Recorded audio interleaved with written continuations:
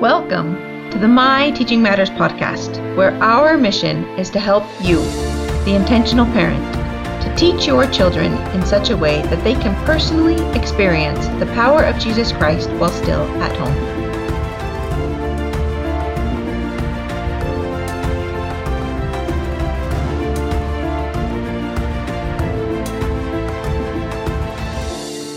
A few weeks ago, my husband and I spent the night at his brother's home. He and his wife invited us to join them the next morning for their early morning scripture study. So the next morning we got up and joined the family, and we each took turns reading a few verses from the assigned Come Follow Me reading topic. But after the reading, something magical happened. His wife asked a question. The question she asked was not, how did the Spirit speak to Oliver Cowdery? Nor was it, what are the different ways the Spirit can speak to us? But instead she asked, what experiences have you had where the Holy Ghost has spoken to you? Wow. That was a power-packed question.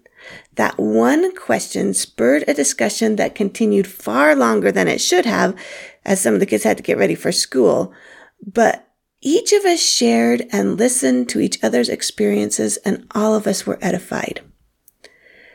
This experience reinforced the idea to me that not all questions are created equal. How can we turn an average question into a powerful question?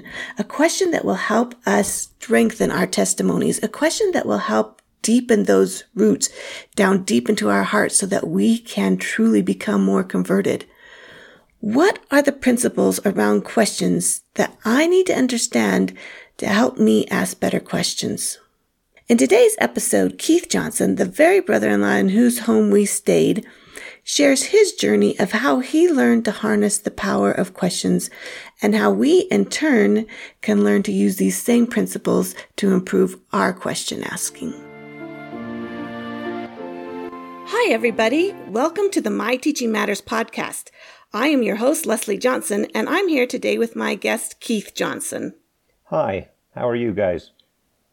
So I have known Keith for a lot of years. In fact, I ended up marrying his brother, hence we both have the last name Johnson. But I have invited Keith to join us today because I have always appreciated Keith's thinking and his ability to draw out good discussions when we were in a group. And as I was talking to him, I realized that he had a very similar journey to my own, and he was very passionate about the way he teaches. He feels very strongly about lecturing or not lecturing and preaching, and that's not the most effective way to teach. And he has a great desire to help others see the power that can come as we teach using the Savior's way. And so Keith was a little bit nervous to join us today because he's our first male on this podcast. And so we have a lot of firsts today. But Keith, welcome. Tell us a little bit about yourself and a little bit about the journey that you've taken. Yeah, thank you. I'm happy to do that. I am nervous, as you surmised. I do listen to the podcast and have enjoyed that, although I do believe I'm a minority as a guy listening to it. But I've enjoyed it and I'm learning from it. And so for that, I'm grateful. I'm 52 years old, and I grew up in the church. I grew up in central Utah, but shortly after marrying my wonderful wife, we moved to Minnesota and spent about 15 or 16 years in the Midwest. And then 2 years ago, we moved back to Utah. We actually live in Manaway. We found as cold a place as we could in Utah so that I could still play in the winter time and enjoy the cold weather. But that's just a brief explanation of me. I have 5 children. The oldest is 26 and the youngest is 17. Awesome. They are some great kids too. So Keith, tell us, you were telling me as we were talking before, a little bit about your journey of how you began to reevaluate the way that you prepared lessons. And I would love to have you share that story again with our audience about just kind of your paradigm shift on what it meant to really prepare and teach a lesson. For years, it was using a word you used early on, preaching and just lecturing. And I grew up in that role. But our parents, or my parents, taught us that it was okay to raise your hand and ask questions. And so I've always enjoyed questions, and sometimes it was actually a game for me to try and divert the teacher to some other topic, or certainly something I was more interested than what they were lecturing on. And I'm sure that made a number of my teachers a little upset. In fact, I know that was the case growing up, and in even high school and colleges and in church settings or school settings. That's just a nature that I've worked on, and it's a part of me. But a few years ago, the church came out with the Teaching in the Savior's Way, and they sent out some training videos, and one of them was from President Eyring, and it's only about 3 minutes long, and it really changed how I thought about this. I listened to it many times, and it continues. Whenever I prepare a lesson, I think back to that 3-minute video, and it was about really searching for the right kinds of questions that would get the audience or the students that you're in front of thinking and feeling themselves, as opposed to just absorbing information as you send it out to them. Yeah, I took the opportunity to watch that video as well, and it really is very well done. And I loved how they talked about the type of questions that we ask, and how there were different types of questions that would lead to different end results. And so tell me a little bit what it was that you learned from this video and how it influenced your idea of teaching. There were a couple of points in the video. One of them was just a simple question, and President Eyring asked this question: how is a true prophet recognized? A simple question, and you get just some simple answers. But he said if you just change a couple of words and inflection points, you get a whole different a response. When have you felt that you were in the presence of a prophet? And that, again, just blew my mind, really. And from that, I went on some quest. In fact, I asked my, at that point, 8 or 10-year-old daughter, Grace, to highlight through Matthew, Mark, Luke, and John every question mark in the scriptures with a bright yellow highlighter. And I paid her some money to do that so that I didn't have to. And then afterwards, I went and I read through every one of the questions, and I tried to figure out what kind of questions Jesus was asking and what were the responses that came from them. And that was just really, I had a lot of fun with that, and came across some really good examples. So that was part of my journey. Do you want me to go to the next level, which is I then read some more literature about it and came up with 4 levels of communication. I love that. But let me ask you a question first, Keith. What was it that when you started this, what were you hoping to find? I mean, when you knew from listening to that little video that there was something about questions that was very powerful. And so what were you hoping to find when you started this quest of marking all of the questions that you could find in the book or in the New Testament, I guess it was? Well, I don't know what I really wanted. I know what I wanted, but it was an unreal expectation, which is I wanted to see 5 or 6 or 7 perfect examples where Jesus asked a series of questions with them just amazing stories that brought out the best. And in fact, I think there's one clearly my favorite, and that's when Jesus is asking his apostles, who do you think? Or the first question was, what do people say that I am? And the apostles start answering the question. And to me, it's a simple question. And they say, well, some say that you're John the Baptist come back from the dead. Some say you're Elias. Some say you're other people. But then he gets serious, and Jesus says, well, whom do ye say that I am? And it just feels so different, that question. Instead of asking some fact-filled, give me some facts, he asks feeling. And that's when Peter says, "Thou art the Christ." And to me, that just changed my whole world when I saw the difference in that simple question, what do people think? Give me some facts, give me some data, to what do you think? How do you feel? And that is teaching in the Savior's way. If we can do that, we get people to quit regurgitating just data, but getting into their soul and reaching into that. And that's where I think real teaching can happen. And testimonies are born when they start searching their soul for these kinds of feelings and thoughts. I totally agree. When we start searching our own soul and start to understand what we think and what we feel, that's when we open the door for the Spirit to testify of truth to ourselves. And so that is where real learning happens. So Keith, let's back up then and tell us a little bit about the second half then of the experience that you had. So I continued to study this, and I had my long list of questions from the Gospels and the Bible, but then I did some more searching and found another article that helped me really put this into not just asking questions, but it expanded into communication. And I modified it to fit how I think about this, and then I actually started teaching this as 4 levels of communication. And so very simply, in my world, every type of communication is one of 4 levels. And I'll just give you some simple examples. The first level is acknowledgement. And far and away, the most asked question on earth is, how are you?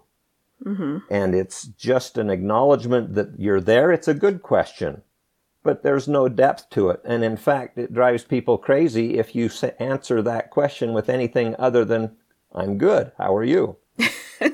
So let me just tell you a little thing here. That is very American. I actually found that when we were living in Hungary, when you asked the question, how are you doing, or how are you, they thought you really meant, you really wanted to know how they were doing. And they would go into quite a long explanation of how they were really doing. And I had to learn to modify that question just a little bit, because that wasn't really the question I wanted an answer to. And so, yeah. Anyway, but yeah, so for us here in the U.S., that is just, we're just kind of acknowledging their presence. And it's good. I'm not saying it's bad, but to me, that's level 1. It's just acknowledgement. Level 2 is more about facts and knowledge and information. The question is, what is this? In scriptures or in a Sunday school class, it's who knows the answer to who is speaking in this scripture? Or will somebody tell me what that scripture is about? Just who's willing to repeat facts and data. Level 2. And I think that is where a lot of teachers spend their time, right? They're trying to teach information that is found within the scriptures, and so we can spend a lot of time in that section too with just facts and information if we allow ourselves to.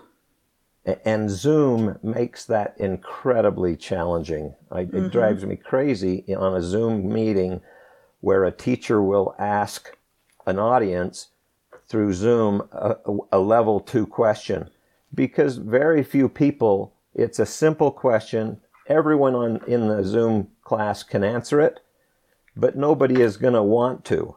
And so in my world, if you're teaching and you're asking a level 2 question, don't ask for a volunteer, ask somebody, because everybody can answer those kinds of questions.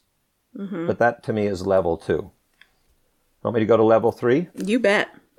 Level 3 are the feeling ones. And to me, this is where Jesus asked, but whom do ye say that I am? So these are the feeling questions, the why questions. How do you think about this? What are your feelings and your thoughts on this? How do you react after you've heard such and such? So level 3 is where you get personal. And that's where the personal stories come out. That's where people start sharing bits of themselves And even in sacrament meeting talks, people can tell a story, but when they start telling a story about themselves, there's always a different feeling. And to me, that's when the lessons get rich, level 3. Yeah, I think that is where we start to connect, because we start to understand people as people will open up and tell us something personal about themselves. People do, they kind of get on the edge of their seat. They want to hear what somebody has to say. They want to understand people better. They want to know this person who's telling the story. And I think that makes, a sense of, connection or a sense of unity as we begin to share personal insights or personal experiences that we've had. Yeah. Level 4, the final one, is where a teacher can really connect personally. And so this is, to me, the connecting threads where you take that personal moment that person has shared and you don't one-up them. That's terrible. But what you do is connect something that you have inside of you to what they have shared, and then you connect on a different level with that person. And to me, that's where the real value, 3 and 4 is where I love to live, and that's where, to me, the best teaching takes place, where you get the feelings out, and then as a teacher, you can insert thoughts or you can link other people together, but you're linking, oh, I know Sister so-and-so, she has a similar thought about this. Would you mind sharing? Because Sally over here has just brought up something, and you know that they're going to be able to link. So that's level 4. I love that. When I remember when Brett and I lived in Boston, and we were going to a student ward of these masterminds. It was really kind of a humbling circumstance, because we were going to school with these people from Harvard and MIT and these, really smart people. And I would sit in this Sunday school class and just wouldn't dare say a thing, because that's not my level of thinking. But there was a Sunday school teacher who was so good at making you feel like whatever you shared was the most important thing in the world. And she had a great ability to, like you said, connect what you said with something that somebody else said, or to restate what you said in such a way that you felt like you had just made a great contribution to this society that you were a part of. And she had the most interaction and the best lessons that I had ever had up until that point. She was very good at this. And I think that as a parent or as a teacher, if we can make the person that is sharing feel like you value their input, that you value what they're saying, that you can help create some links, that just is like a reward for adding more to this rich study that you're already having. And it really is a great, great way to include more people and to make those connections that you're talking about. I agree. I think if you can do that linking, and sometimes it's personal, but hopefully more times than not, it's linking the class members together, especially if they're younger. If you can teach them that they can be friends and connect at a different feeling level as opposed to just data and facts. We know they both like basketball. Yeah, that's interesting. But if you can get a level 3 connection between two people, that they both feel the same about some gospel topic, that they're both really interested in prayer or something like that, that's gold from a spiritual perspective. I agree. So what is it that you learned through this process then, Keith, of learning more about the importance of questions, and then even just in your communication style, like you say, these 4 different levels of communication and how we can really connect the deeper that we go? What have you found, and what have you learned about how to implement that? Well, because I'm a simple guy and I can count to 4, nearly everything I think about, especially when I'm hearing a lesson, my mind immediately says, that was a level 2 question. That's another level 2 question. That's all we've done through this whole meeting is level 2 questions. And so unfortunately, that's when I get a little frustrated.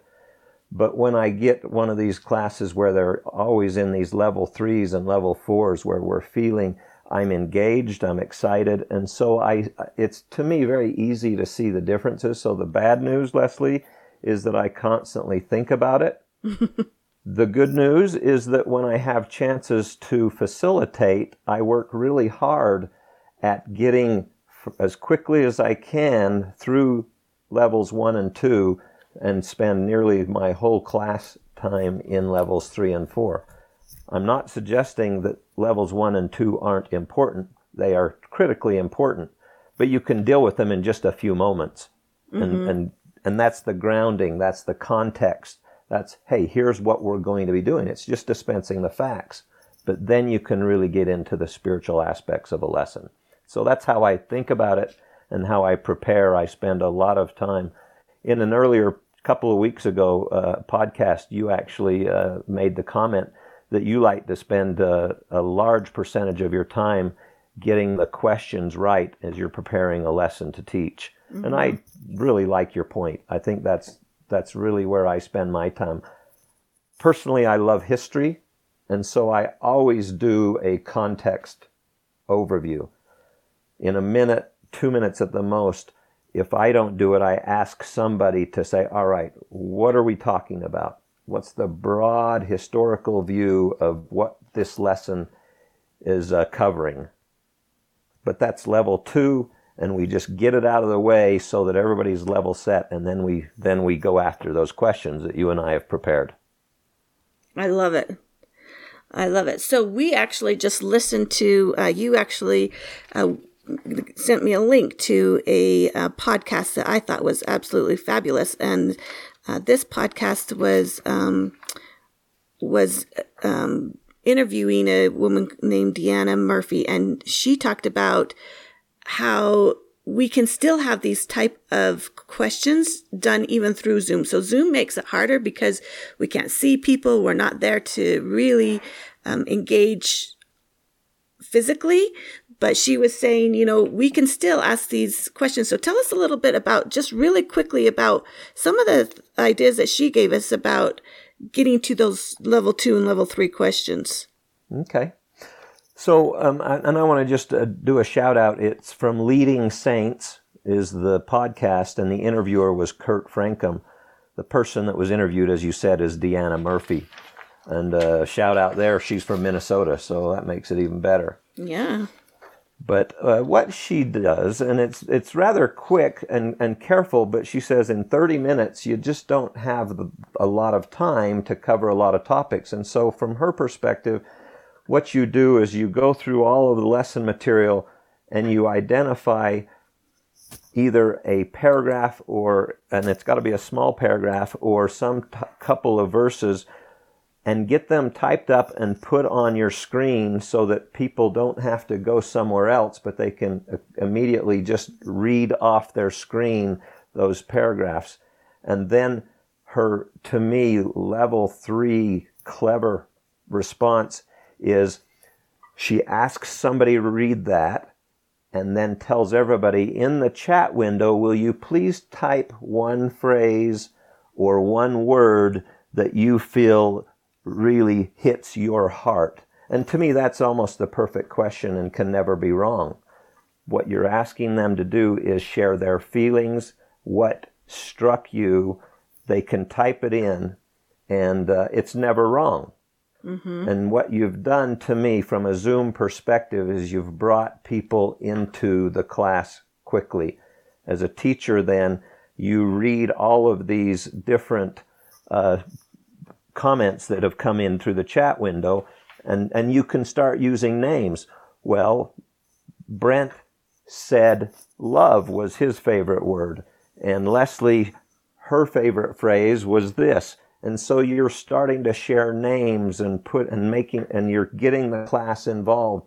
And as you're doing this, you're praying silently, saying, which of these do we need to really work on or spend some time on? And then you say, hey, Brent, will you please unmute your computer and share with us why you wrote that down? What are your feelings and thoughts on that? And then immediately you've got your level 3 question.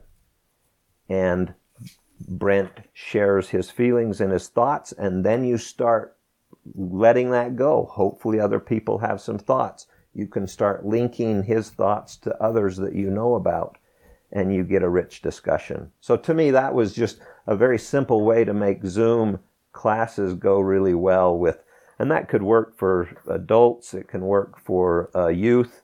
It gets them typing and gets them engaged. Right. Right, and everybody has to be engaged because everybody's supposed to say something, so they can't just pass it off to somebody else. But if you're put with a partner or you're asked to type something in, then you're right. Then everybody's got to participate, and that makes a difference in people's engagement. So, Keith, one of the things that you made a comment about is, as we do this and we start sharing our experiences, you made the comment that recognizing the Spirit and telling everybody that the Spirit's here now, you have some opinions about how we can do that and make sure that that we're handling that appropriately. What are your thoughts there? I want to back up and get a little personal. Level 3. Yep. I'm going to share, as I was growing up, I would hear teachers or the bishop or somebody over the pulpit say, the Spirit is here. But I feel the Spirit is here. And my interpretation as a youth, and even as adult sometimes, is either he's screwed up or I'm screwed up, because I'm not feeling anything. And so to me, when that kind of a comment is felt or is said, it makes me question my own spirituality or my own ability to recognize and understand the Spirit. And sometimes they're nice about it, and sometimes they aren't. Some of the people over the pulpit or teaching saying, everybody feels the Spirit now, I know that. And to me, those are scary statements to make as a teacher or a leader. And so I try and be a little more careful with that. And I can say, I personally feel really good right now. But maybe the students are daydreaming. Maybe I was daydreaming. Maybe I've got a problem that I'm dealing with and I'm not listening. And so to me, it's almost not fair to make those kinds of broad statements that the Spirit's here and you better feel it or you've got a problem. Rarely do people say it that strongly, but often we will take it that strongly and walk away feeling worse, not better. Does that make sense? That makes total sense. I totally understand what you're saying because I've experienced that. But I've also thought about the other side, how we've been asked to try to help, like teach our children to recognize when they are feeling the Spirit. And so how can we kind of reconcile these two ideas of how do we help teach people to recognize when the Spirit is speaking to them, and how can we, not shove it down their throat? But I mean, even Jesus pointed out to Peter that, this is the Spirit who testified to you that I am the Christ. So, there's a time and a place for that. But how do we know what that is? Well, I think Jesus did it perfectly right. Who am I to judge anyway? But I think that is a really good example where two people connected, engaged, level 3 question or level 3 answer, thou art the Christ. Jesus, a level 4 response as he confirms that it is from the Spirit and connects the two together. So to me, that's a really good example. But specifically answering your question, I think it goes back 2 questions, and that is letting people start feeling that themselves. Well, how do you feel right now? And letting them come up with it. You can go to Galatians chapter 5, or you can go to any number of the scriptures and say, are these the feelings you are feeling? Because according to this scripture, that means you're feeling the Spirit. Or, in my mind, better yet, go back about 5 or 6 podcasts and listen to your interview with that lady that has 55 different reasons or ways to feel the Spirit. So I think there are lots of different ways to do it, but I would rather have them come to that conclusion themselves. How do you feel? And then to me, it's even far more powerful. If they acknowledge that, way better than me telling them they're feeling it. I think you have just very well iterated how that is to happen, because again, back to kind of just all this that we've been talking about, we're trying to get away from telling people or giving them information or telling them what to think or how to feel, and have them express for themselves what they're thinking or what they're feeling. And that is the more powerful teaching method. And so I love how you talk about, let them express their own thoughts. And sometimes even the expression of what they're thinking can allow the Holy Ghost to testify that what they're saying is true. And then that might be when they feel the Spirit, is actually when they're trying to articulate what they're thinking or what they're feeling. They're like, oh, wow, that is true, what I just said. But we can't do that for them. That's the role of the Holy Ghost. And even Christ allowed the Holy Ghost to testify of his divinity to Peter. He did not take over that role. And that's not our role to teach or to lecture or to tell people how to feel. It's the role of the Holy Ghost to testify and teach of truth. And we just have to open those opportunities for that to happen. And to your point, when they are speaking and they're overpowered as they're starting to testify, they feel it. Mm-hmm. And again, just ask them another simple question. How are you feeling right now? And often they have to conclude or choose to conclude or want to conclude, yeah, now I'm getting it. I'm feeling it right now. And that's when, again, a scriptural quote, both are edified and rejoice together. That's a beautiful example. Thanks, Keith. So let's go back to this idea of asking questions. And maybe we can even just kind of illustrate through a story what it is we're talking about and how this works. So I remember being a youth, maybe 12 or 13, and sitting in Sunday school class. And this is probably only one of the very few lessons that I even remember from my youth. But I remember it because of the feelings that I had during this lesson. And so the lesson was on repentance. And the teacher was talking and lecturing, and we were just listening. And he was teaching us that each time that we sinned, we made a mark on the chalkboard. So he had this piece of chalk, and he was tallying up all the sins that we had. So there was a list of 4 or 5 chalk marks on the chalkboard. And then he showed that when we repented, all of these sins were wiped away, just like the eraser could wipe away this chalk so that we can wipe away all these tally marks. And then he said, but if you go back and you sin again, if you make that same mistake again, all of these sins that were wiped away, all of them come back. And so now you've got all of those 4 or 5 marks that were just there, plus one more for the one that you just committed.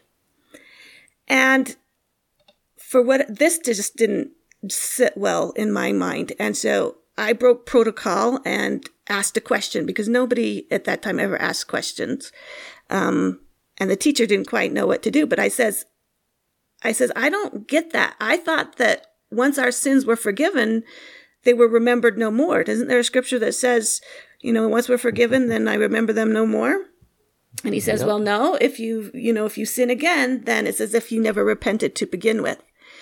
And while there's some truth to both sides of that argument, I mean, I understand now maybe where he was coming from at this point in my life. But in my young mind, I was left really confused and a little hopeless because I had a very hard time being perfect and never making a mistake again. And so in my mind, it was like, what's the point of repenting if all of my previous tally marks are going to come back and I'm going to be haunted by these chalk marks on the chalkboard that I can never get rid of because I can't be perfect and never not make a mistake again. So Keith, let's take that same scenario. We're going to teach this lesson of repentance, but let's do it in a way that we're going to use those level 3 and those level 4 questions to kind of help me understand how I can think about repentance. Can we try that? Yeah, that sounds really interesting. So Leslie, let's talk a little about the principle of repentance. We all make mistakes. Level 2 question, or level 2 statement. What are your thoughts as we go through life making mistakes? When do you choose to say, I want to change and repent? How does that look to you, Leslie? Well, when I know I've done something wrong and I feel bad about it, then I want to make amends. I want to try to make it right. And so I found that I can, I can repent for that. But okay, so stop there. And as you repent for that, do you feel better as you've gone through the process of acknowledging it, feeling sorry for it, asking God for forgiveness, and not doing it for a period of time? How do you feel? Do you feel like you're better and that sin has kind of been removed, or does it still nag at you? No, I feel a lot better. I feel really good once I've acknowledged it and made that I've tried to take care of it. Okay. So you've got, in your world, confirmation that you can be forgiven, that there is a miracle of forgiveness. True? Yeah, I think that's true. Okay, so now let's fast forward a little bit, and you're out with your girlfriends, and you make and you start talking, and you do something, and boom, you make the same dumb mistake again. How do you feel? I feel bad. I feel really bad. I think, gosh, I'm working so hard on this, and I just messed up again. How do you think? So let's just ask the question of, what do you think how do you think Jesus would feel knowing about this? You think he's going to hate you because you made the mistake? No, I don't think he would hate me. I think that I know that Jesus loves me. I know that he does. But I feel really bad that I made that mistake again because it's something that I've been working on, and I thought that I'd gotten over it, and yet I still did it again. Mm-hmm. And so what are you going to do? Are you going to just try and get back on the horse and do it again? Try and go through the repentance process? Yeah, I will, because it does make me feel better when I do that. That guilt piece is, and you can be forgiven once again. So what you're saying is that the Lord is merciful. Scripture. He loves us. Scriptural. And he'll help us overcome. Scriptural. So all of these things are scriptural, but the most important part of it, in my mind, Leslie, is as you feel those good feelings as you repent, that's what you're searching for. And I'm going to fast forward to President Nelson guidance of just the last couple of years. And he's saying, hey, we should be repenting daily, and it should be a glorious experience.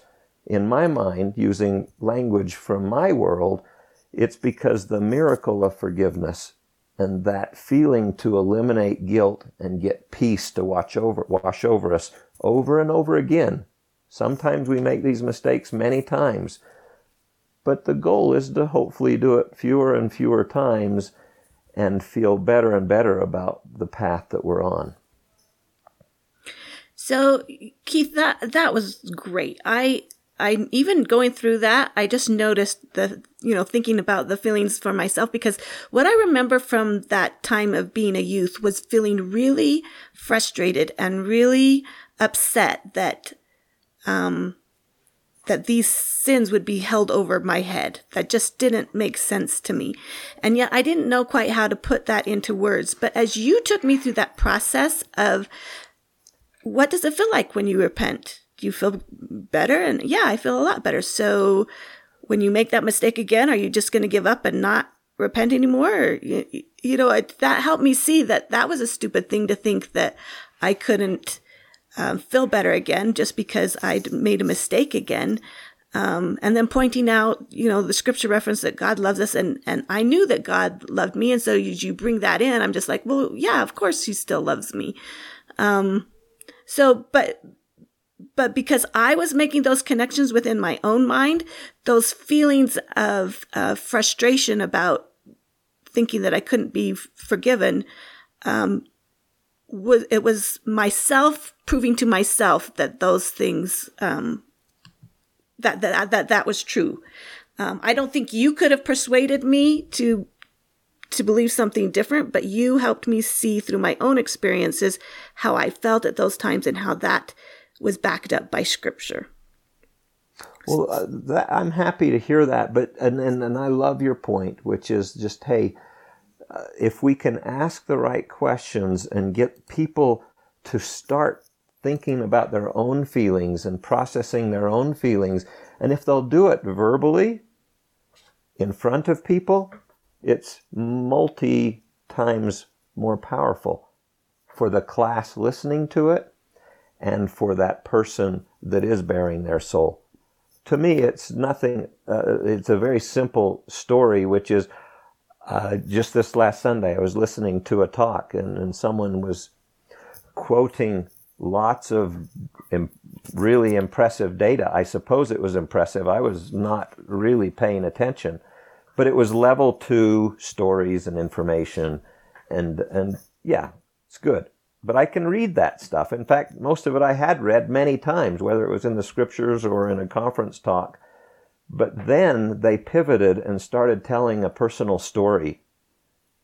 And my goodness, I woke up and listened, and it was powerful. And I was connected, level 3.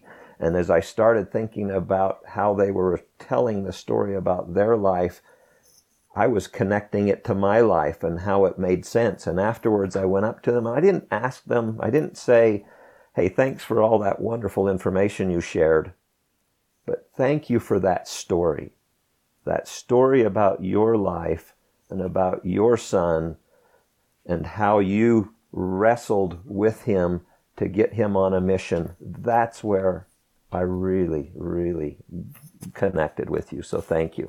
So that's, again, another example. I love it. That's a great example. So Keith, we need to kind of wrap up here. So tell us overall kind of what you want as a takeaway. What do you want us to remember as a takeaway from our discussion today? It goes back to me, these level questions. Again, it's simple, easy to remember. Level 1 is acknowledgement. How are you? Good. Move on. Level 2, data, facts, sharing broad strokes, just information. And those are important, but should only be used quickly and sparingly. And as fast as you can, get to a level 3 feeling question and a level 4 connecting question or connecting other people. To me, that's when life is a lot of fun, and it's very rich, and it's very spiritual because it's personal.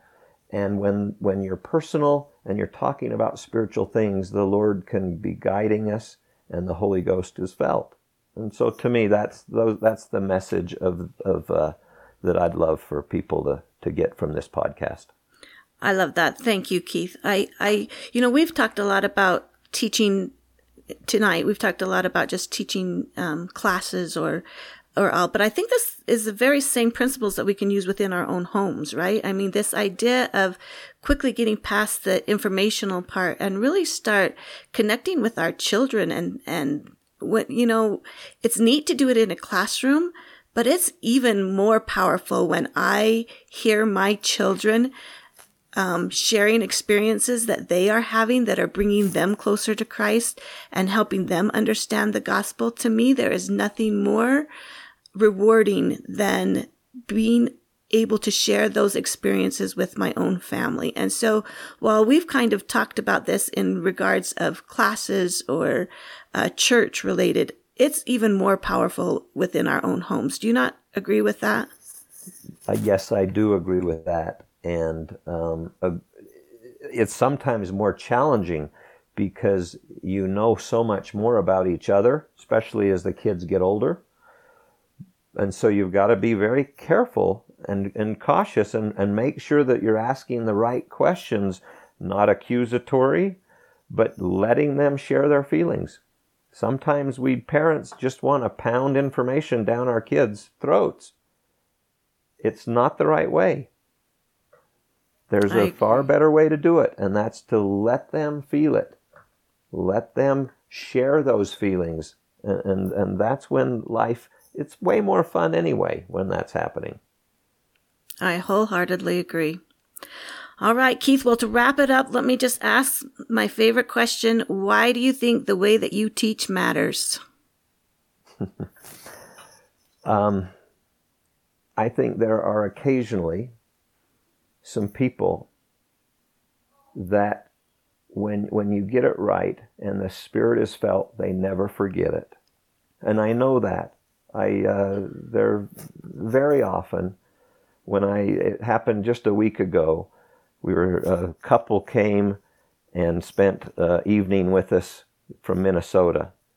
And the wife, her name is Kristen Smith, she came up to me, she purposely came up to me and said, "Keith, I want you to know that you said something many years ago in a lesson, and at the point I thought you were crazy. You said your statement was you loved the scriptures, and then you shared some thoughts of so why, and said, I never ever thought I would get to that point. But she came up to me and said, this was what I wanted to come up here to tell you, is that I found that. And I want to thank you for pressing me to try and do that." Now, that has nothing to do with questions, Leslie, but it has everything to do with teaching. Mm-hmm. And to me, that was just an affirmation, and I've heard it several other times where people have gone out of their way and thanked me for a lesson where that was what happened, is where they felt the Spirit, and it changed the trajectory of their life in some ways. That's what these lessons do. That's what a good lesson can do, is change a trajectory of some of these people's lives if it hits at the right time and the Spirit guides them. That's exactly what happened with Peter when Jesus asked the right question. Peter moved from where he was on a whole different level and did amazing things. Keith, thank you so much. This has been edifying for me, and I hope that those who listen find it as enjoyable as I have. Appreciate your time and being with us and taking the time to share your thoughts on levels of questions. So thank you, Keith. Everybody, we'll see you next week. If you have enjoyed this episode and would like to learn more about preparing your own perfect lesson, download our Perfect Lesson Plan template from our website at myteachingmatters.com.